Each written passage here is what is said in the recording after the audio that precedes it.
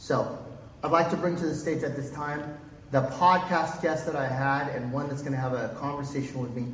Please welcome Tabitha Richardson.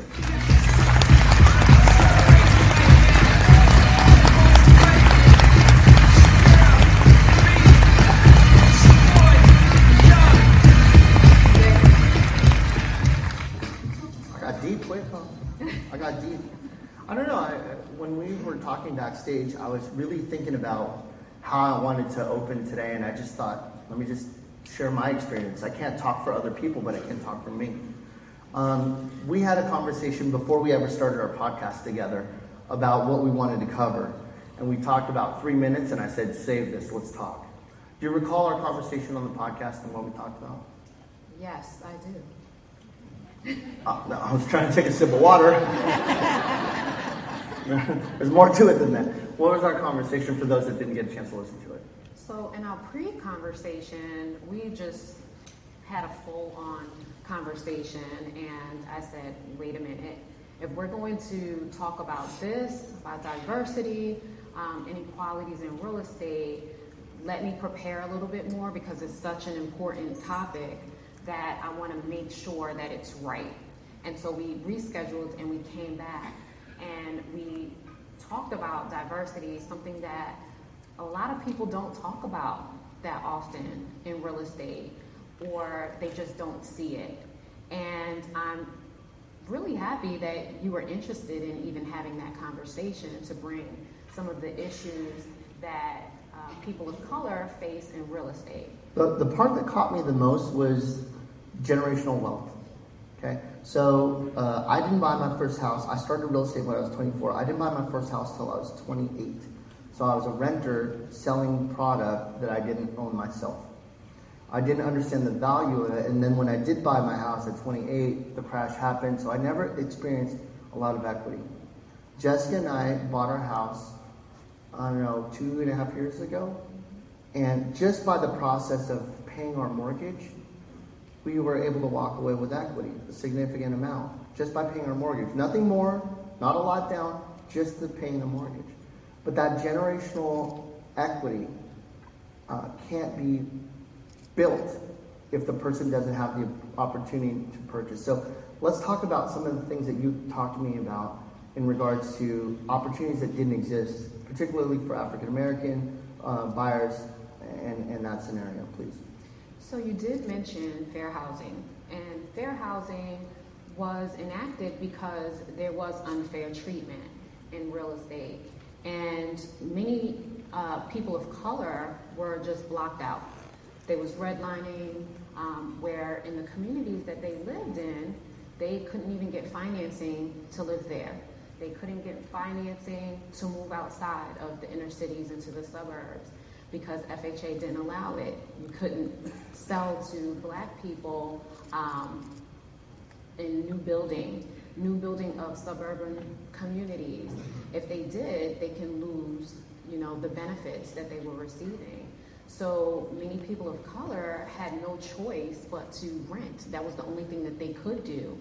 And in renting, generation after generation after generation, they were just renters, and so they weren't able to pass down that wealth of owning a home, earning equity in a home, pulling out that equity to invest in a business or put their children through college, or even to just buy another home if their family grew.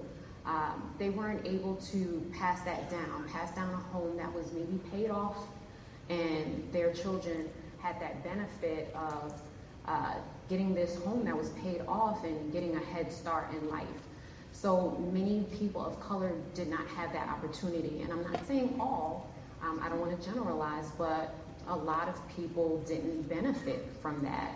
And I'm seeing many people now, older people, 60, 50, now buying their first house. Minorities? Minorities. The majority of my clients are minorities. And I had a son who was purchasing a house, and he really wanted his father to buy a house. And he connected me with his father. And at closing, he cried. I didn't know what to do. But he just started crying, and he said, "You don't know what this means to me. I never thought I would be able to buy a house." But his son encouraged him to buy a house. So he closed, his son closed 1 month, and his father closed the next month. And how old was the father? He was, I believe, late 50s. Amazing.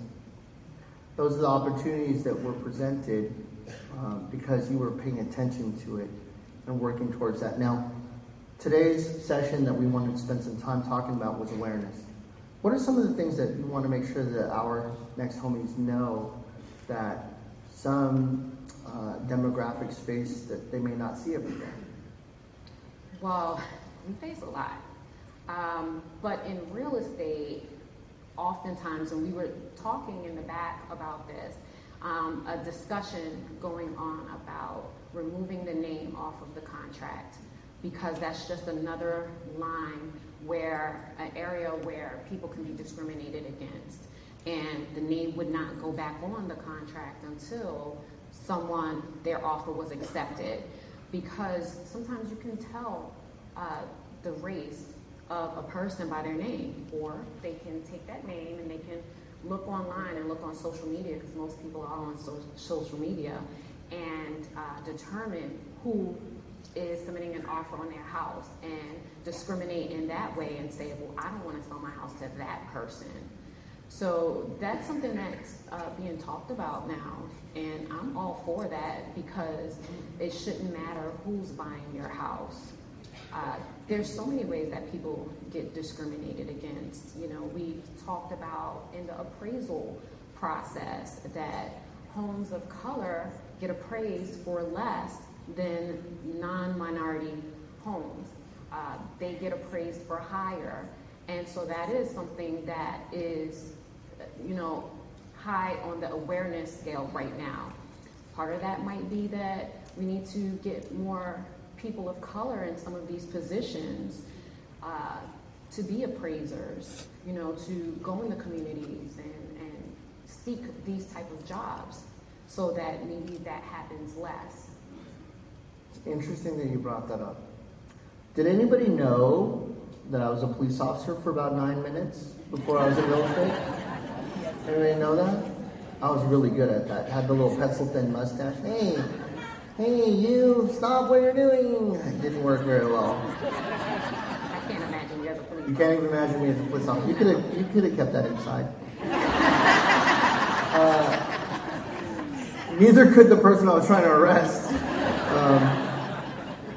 But what I was going to say about that is that in the 14 people that were hired at my police department at that time, I was the only brown guy on the entire panel, right? Of the 14 of us, I was the only one that was a minority. And you look at that and you're like, okay, was Emerald an affirmative action hire, etc.? I don't know. Maybe. Probably. But I think most importantly, when I think back to the police academy that I was a part of, there was 140 of us that applied, and we went through a police academy together. There were only 9 of us total that were minorities in the entire applicant pool going in. So the question in my opinion, doesn't come from, hey, how come I was the only minority hire out of the 14? If you scaled it, it actually made sense. The question then becomes, how do we make the pool bigger to make sure people of color, minorities, women, LGBTQ, whatever the group is, wants to apply, wants to be a part of that. In housing, if I'm not mistaken, everybody would love to be a homeowner. Everybody would love the opportunity to build equity. So how, Tabitha, should we be more mindful? What can we do to make sure that we provide opportunities to those that really don't know where to go, what to do, how to get started, that maybe already think, I can't get a house, I don't have what it takes? So, if you know me, I'm on social media, and I do a lot on social media. It's really just educating people on the process. Now, as I've stated, we have generations of renters, and they just may not realize that they are able to purchase a home. And it's educating people, not assuming that just because someone is not seeking to buy a home, that they don't want to buy a home. They might not know. They might not understand the benefits of home ownership and how that can, grow your net worth, build generational wealth. They just may not know. So just being a conduit to education, to people in your sphere, in your community, and disseminating that information. Not always waiting for people to come to you, but, go to the people. If you think about it too, I was a renter for years prior to being in real estate, and when you think about that, it's like, all right, my rent is $1,200 a month. If I had a mortgage, it's $1,400 a month. 14 is higher than 12, so I'd rather rent. Yeah. Right? Do some of our clients think that sometimes? Yes. But they don't factor in the fact that you're able to write off against your taxes with the interest or insurance and all this pieces. The amounts that you put into your house for improvement gets to be able to be written off. But most importantly, in a rising amount of sales price, this is the first time in history that the average sales price in real estate is above $400,000. Everything is rising. All of you know this. Just having your name on the deed as the owner, you're going to make money in this case. Right? Tabitha, what are you doing personally in order to make people aware of opportunities and help them through it? So I just try to educate people. And you mentioned that example of people just look at the amount, $1,200 versus $1,400. I've had that conversation many times with buyers to help them understand that as a renter, you're not getting the benefits of deduction of a mortgage, but your landlord is. So no matter how you look at it, you're paying a mortgage. So why not it be you that get that benefit? And understand. You're paying a mortgage. It's just, is it yours or your landlord's? Right. No matter what, you're paying someone's mortgage. It should be your own mortgage. And really helping them understand that $200 difference, you can potentially get that back. Oh yeah, and then some. We owned a house for 2 years.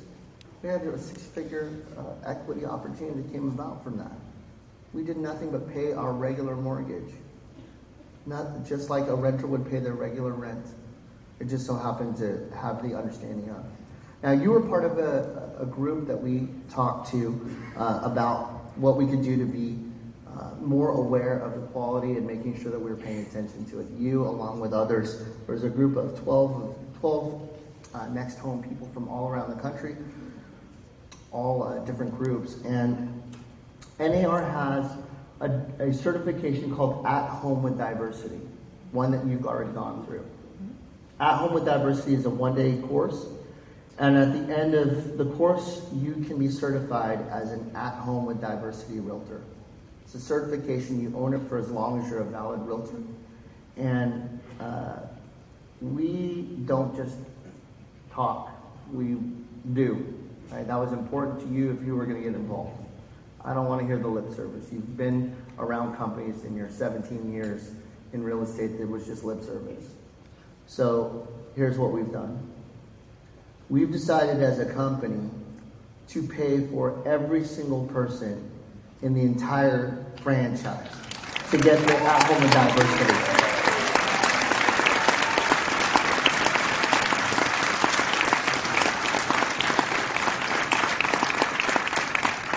And when we made this decision, it was one that we made quickly, a conversation. And I get emotional thinking about this because it makes me realize that we need to be paying attention to this.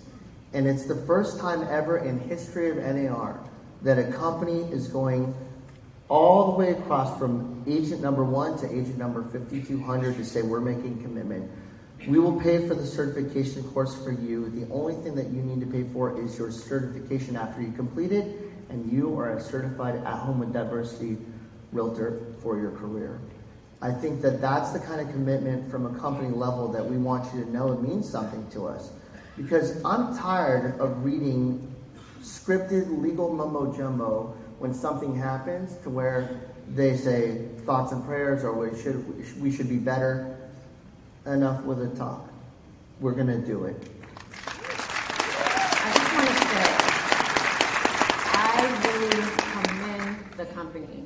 And when you said that I only wanted to participate if something was going to happen, that's very true.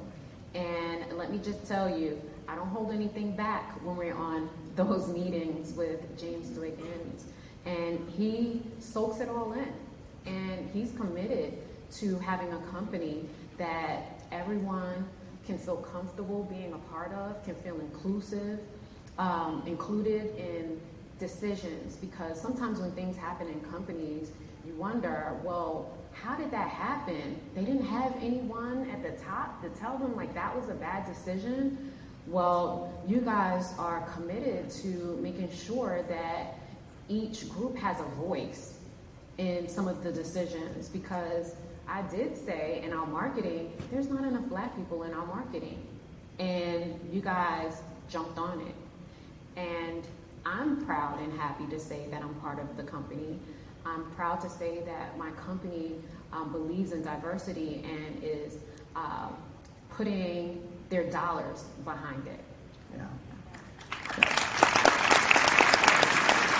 You're going to get an email following conference. In fact, it's going to go company-wide. The email will go company-wide talking about the At Home with Diversity training.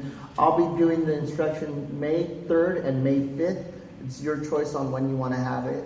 So all you have to do is register through the email that we give you the information on. And those are the 2 days that we're going to have it.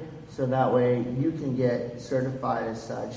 And without that diversity group, along with you, Tabitha, we couldn't do these things without your participation. So, ladies and gentlemen, Tabitha Richardson.